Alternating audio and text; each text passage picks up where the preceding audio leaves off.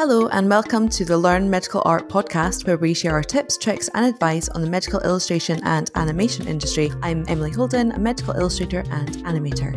And I'm Anna Campbell, also a medical illustrator and animator. You can find our show notes and resources from this episode and more educational content, such as industry interviews, tutorials and more at www.learnmedical.art. Well, Annie, it's a new year and a new cohort of students have entered into the world of medical illustration. Congratulations to all of you who are embarking on this creative learning journey. Yay. We're sure you've got a lot of things to do, assignments, labs, and getting to know your classmates and teachers.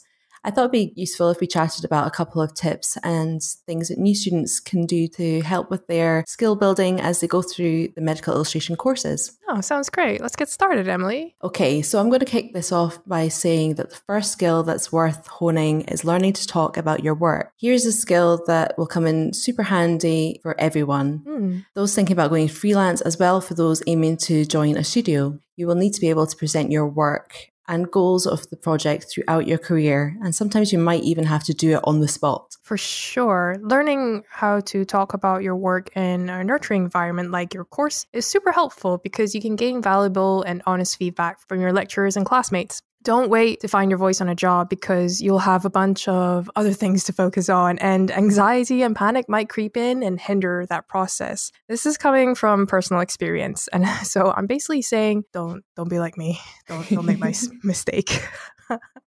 I feel like students who come from an art background have a lot of experience sharing their design thinking. When you say that, Emily, any tips for people who didn't come from an art background? Yeah, coming from an art background, I was very used to group critique sessions and having to justify what I created. I can't remember if it was every week or every 2 weeks, we would kind of all gather around each other's work and people could just ask questions. And for many people coming from more of the science background, this might seem really alien. And I think the main tip I can offer you is just people aren't doing it to try and attack you in your work.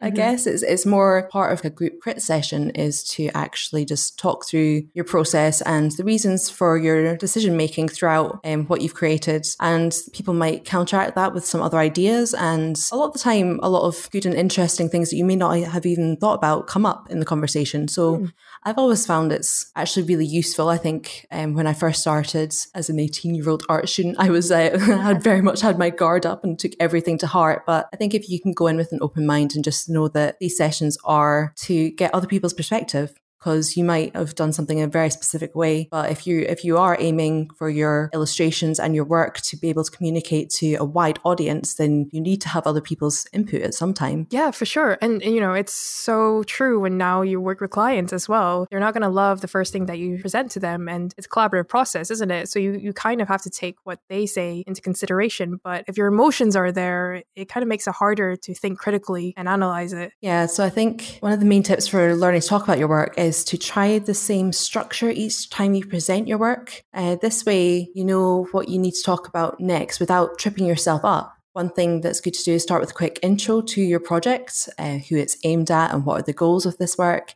and then talk about the work and how it addresses these goals. And it's at this point that you share your design thinking and say, oh, I put this here because it helped with X, Y, Z. After that, then you can talk about any challenges that you're facing or questions that you might have. You can maybe say, oh, I'm not sure about the choice I made here, and I'd love to get feedback on this part. And this will help people reviewing your work focus on areas that you're struggling with so that they can do their best to help. Then finally, with the next steps is what you intend to do with the project. Is there anything else you need to do to bring it to the final level? Are there more rounds of reviews and edits? Are you researching more on certain things? Yeah, I like that. So it's kind of like a structured formula you go through each time. I wanted to add a little something to that, and it's never to assume that your audience knows as much as you. So be ready to share information to bring everyone up to speed, basically. And one more thing is don't just talk to fill the silence. You're only going to dig yourself into a deeper hole. I've done that before. There's a great video from Matthew Encina who shares tips on how he managed to talk to clients in meetings and present work, and we're going to share that in the show notes with you. I think it's worth checking out if you're definitely a little bit unconfident in speaking. Learning to talk about your work brings us nicely to our next section, and that's constructive criticism. Yes, it is a learnable skill. Learn to take criticism as a way to better yourself, except that you might have areas of non-expertise. So be open to learning from others, and above all else, listen to advice when someone openly gives it to you. You might find that you won't get as much when you enter the professional field, so really use this time to just absorb as many different opinions and points of view as possible. So for those who haven't come from an art background, getting your work criticized will take a while to get used to. We've seen arguments and fallouts between classmates during group critiques, and it's just important to keep in mind that this type of behavior in response to criticism just will not cut it in a professional world. No, definitely not. No. Understand that good constructive feedback about your work isn't something that's personal. It's provided to help you achieve your project goals and to push you to go further. This is how you'll learn and level up your skills. It'll take time and practice to keep your emotions in check, so seek out as many opportunities for feedback as you can. Don't just rely on scheduled group critique sessions. Your school might only have one critique session per semester, and it's just really not enough. It should really be weekly sessions to give you enough time to practice your presentation skills. Don't rely on your lecturers to schedule things for you. You and your peers should be able to get together and just have these weekly or bi-weekly sessions between yourselves. You could even invite professional medical illustrators to call in on these sessions and observe how they give critiques. Ooh, nice idea. I like that. We talk about taking criticism, but what about giving criticism? Learning how to give good constructive criticism also takes practice, and it's useful to learn how to put design thinking into words. Yeah, this is something I struggled with in the past. For the longest time, I didn't know how to explain design work or my thought process to other people in a professional or even understandable manner. I was incredibly shy and I lacked the confidence in sharing my thoughts. And I think also people would misunderstand me, and then someone next to me would say what I thought was exactly the same thing, and people would understand them instead. So it was just so frustrating. I felt really frustrated. So I decided that after a lot of practice and research, I talked a lot to myself. It eventually led me to a place where I finally felt comfortable in group critique sessions and meetings. And I finally feel like I can contribute to a team and help others grow creatively because I'm able to put my thoughts into words more eloquently. Yeah, absolutely. And I think there's a fine line of knowing when to provide feedback and when it's actually off value versus just commenting for the sake of saying something. Be the person that provides value, not the person who needs to be heard. There's so many resources out there from various pro artists and art directors that have shared how they give good constructive feedback. Go find them. I wanted to add another point on the group critique sessions before we move on, and that's participation. You need to participate. You can't just sit there and be the silent one in a big group of people. Yeah, Emily, and you and I have seen this when we lectured together at this one time. I think we sat in on a classes group critique session. There were about 10 artists there, and really only 2 were participating in the group critique session. Yeah, no, I remember this. And I think the rest would go up and present their work and get feedback and then sit back down and stare at their laptops. To be honest, it was really just very strange and very uncomfortable. I don't know how it would have been if I was actually the one presenting, to feel that I'd gone up and said my piece and looking around and knowing that no one was listening. Yeah. And that's absolutely not what it's meant to be about. That was the air in the room. It was very strange. There was 2 artists there at the time who were sitting, engaging and actively trying to understand each person's project and provide constructive criticism to help them with their projects. Yeah, those 2 artists stood out to me and I remembered them for a long time afterwards. And participation is not about talking, it's also just being engaged, looking at what is presented to you,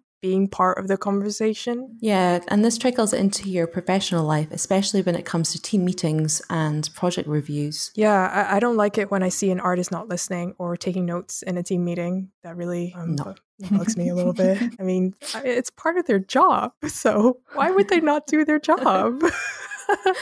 I know. It makes no sense. Yeah. And just because like a conversation as part of the team meeting doesn't involve them doesn't mean they can't learn something from it. So I'm gonna stop myself here before I turn this conversation into a venting session. What other tips do we have to share, Emily? Yeah, that's okay, Annie. The next tip I have is practice, be patient, and keep going. When you start any of the medical illustration courses, you're expected to pick up many new techniques and software. The learning curve is very steep, and you might feel frustrated when things don't come out the way you want it. And practice is key. Just don't get disheartened from the start of term if you don't feel like you're achieving what you'd hope to. There are a lot of things that can hinder creativity, and the stress of a new situation, a new peer group, new tutors, these can all really impact on your creative juices. Instead of stressing and getting frustrated with yourself, just keep practicing. And no one becomes a master overnight. Yeah. Remember that rule that's one of our Instagram followers said is just getting better by 1% every day? Yes. Yeah, I love that. I mean, keep that in mind. And when you look back after a year, you'll be so proud of all the things you've accomplished. You'll probably be surrounded by a lot of really talented people, and those fraudy imposter syndrome feelings might creep in from time to time. Yeah, don't fall into the comparison trap and tell yourself that you can't do this, or that you're not talented enough, or that somehow you entered into the program out of sheer luck. Probably a lot of people think that, actually. Oh yeah, I definitely thought that. Yeah. How did I get here? What's going on? What happened? Like, just remember, for you, Emily, and for everyone, all the students out there, you worked really hard to get to where you are, and you're gonna continue to work hard to get further, all right? Okay. One thing that's useful to remember is talent is a skill that can be learned and honed. If someone is doing something cool in your class, go and learn how they did that. Ask them questions, expand your knowledge base, annoy the hell out of them, be friends with them. Say, show me how you did this. Take advantage of that, and take advantage of the facilities and all the courses as well while you're at the school. Take risks. It's much better to take creative risks at uni than stay in your comfort zone and not progress. Plus, taking risks whilst being a student is a lot lower than having to take risks while on the job. And if you're still feeling inadequate, especially if you're entering a program from a non-science background, it can be pretty daunting. You may initially feel a little bit out of your depth and panic that you don't know as much as your peers who have come from a science undergrad. Just remember that your artistic talent has got you this far, and that you have valuable skills in an area that are probably causing them a lot of stress as well. Yeah. It can be really helpful to team up with one of your peers and ask those stupid questions you might be too embarrassed to ask in front of class.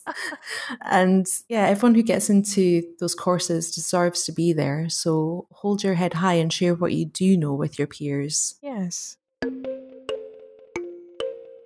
This year, things are moving online for learning and teaching, and many of the students that we know have moved home to continue their studies online. We asked our SciArt Now Instagram audience if they had any questions about this, and some of them expressed uncertainty and sadness at having been separated from their classmates. There might be feelings about missing out on course experiences or missing that one-on-one time with lecturers, a loss of motivation, or even trying to navigate that shift to independent learning really quickly. So I think maybe, Emily, you and I could provide some insights into how we work together, because we're not in the same city in Scotland, and we probably only see each other in person, once a year? Maybe less. Yeah, very much less now. Very much less now. We're only an hour and 20 minutes away from each other, but yeah. Might as well be another country. I'm not going there.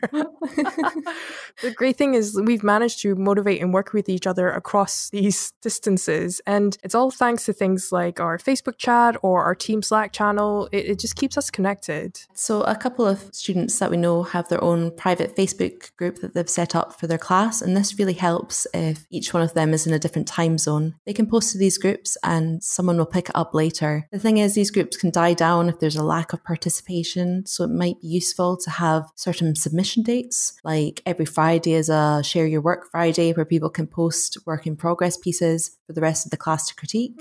This is great practice for what we've already talked about. Every Monday could be the check-in day to see how everyone's doing, catch up with each other's mental health, or even share some study from home tips. Yeah, and you can share resources, tutorials, and articles on these Facebook groups as you come across them, and just to keep everyone engaged. Outside of that, you can even schedule study sessions on there or do virtual meetups on Zoom where you draw together. I know Biocom Hive organized something like this a while back, and it was so so nice to sit and chat with other medical illustrators as we all just sat there and drew together. It was lovely. Oh, that sounds really lovely. I'm sad I missed out on that one. Yeah. So hopefully there will be more.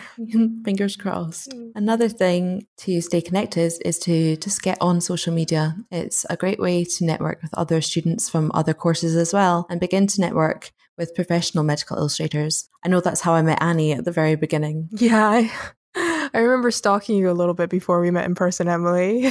Me too.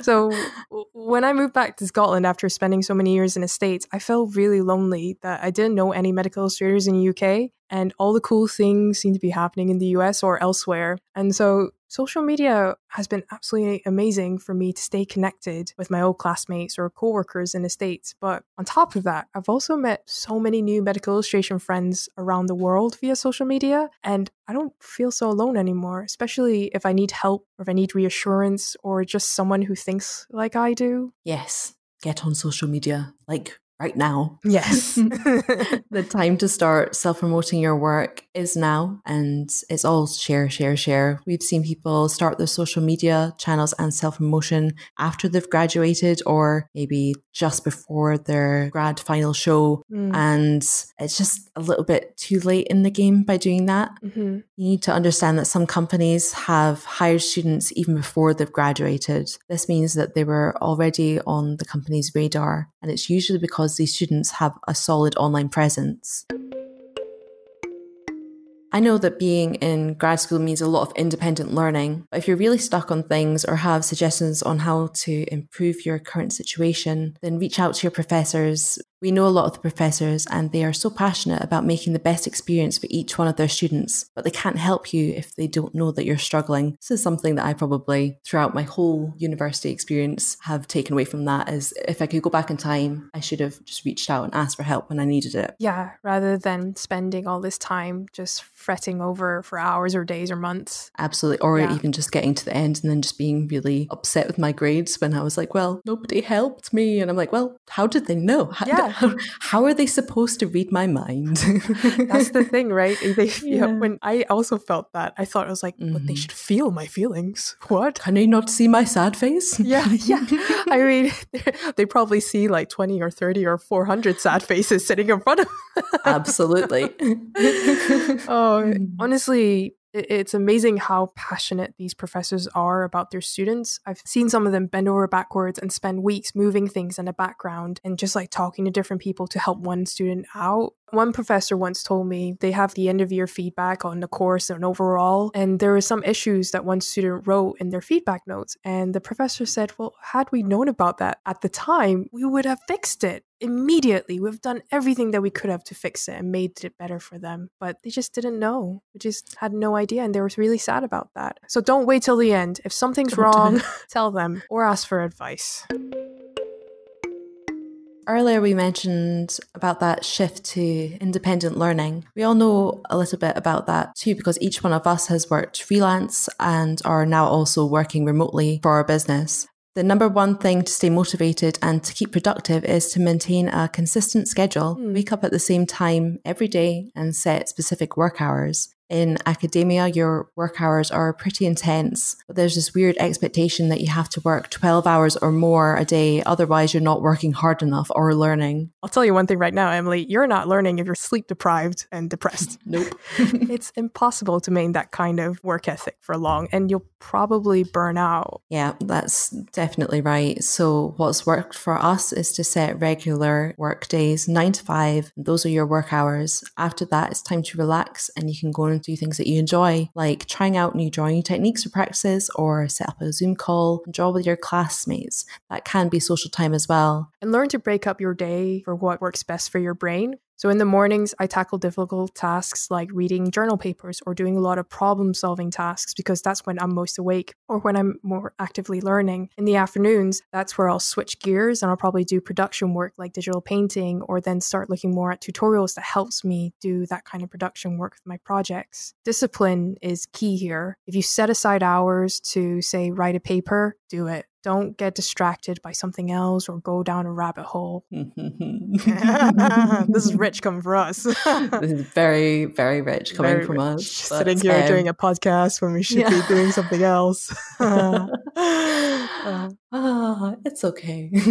I think, just be mindful of maybe what can even trigger you going down into your rabbit holes. Is there a certain time of the day that maybe your energy levels are low and you're more likely to go and look for loads of stuff on the internet, get really distracted? Maybe start taking note of the times of day that this is happening, like try and catch yourself doing it, and then work on ways that you can try and get yourself back into work mode. For when I first started freelancing and working at home by myself, I would just maybe like every half hour just pick up my phone. And then so I have the iPhone and it tells you how often you can like pick it up. So it was pretty bad. So I locked my phone in a cupboard in another part of the house because then there's no distractions, is there, Emily?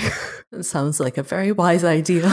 Yeah, wise and crazy idea, but it worked for me for the time being. Yeah, I should maybe do that too.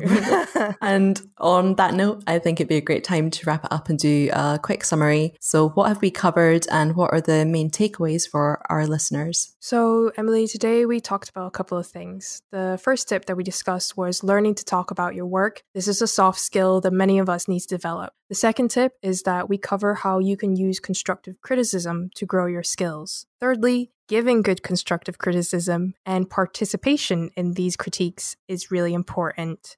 Number 4, be patient and keep going. This is a long game you're playing. Number 5, say goodbye to those fraudy feelings. Goodbye. There's no room for that in your success. Number 6 is to stay connected with your classmates and lecturers. Number 7, communicate often. Ask for help or provide feedback if you think things can be improved for you. And finally, number 8 is to set a schedule, be disciplined, and do the hard work that you signed up for. I think that's about it, Emily, just to get people started. That's really great. Thank you, Annie. And thanks everyone for tuning in to our Learn Medical Art podcast. You can find our show notes and resources from this episode on our website, www.learnmedical.art. Give us a follow on social media at Learn Medical Art. And if you want to get in touch, you can reach us via our website or send us a direct message. If you like this episode, go ahead, leave us a review. We would love to hear your feedback. Stay tuned for our next episode where we share more tips, tricks, and advice on working in the medical illustration and animation industry.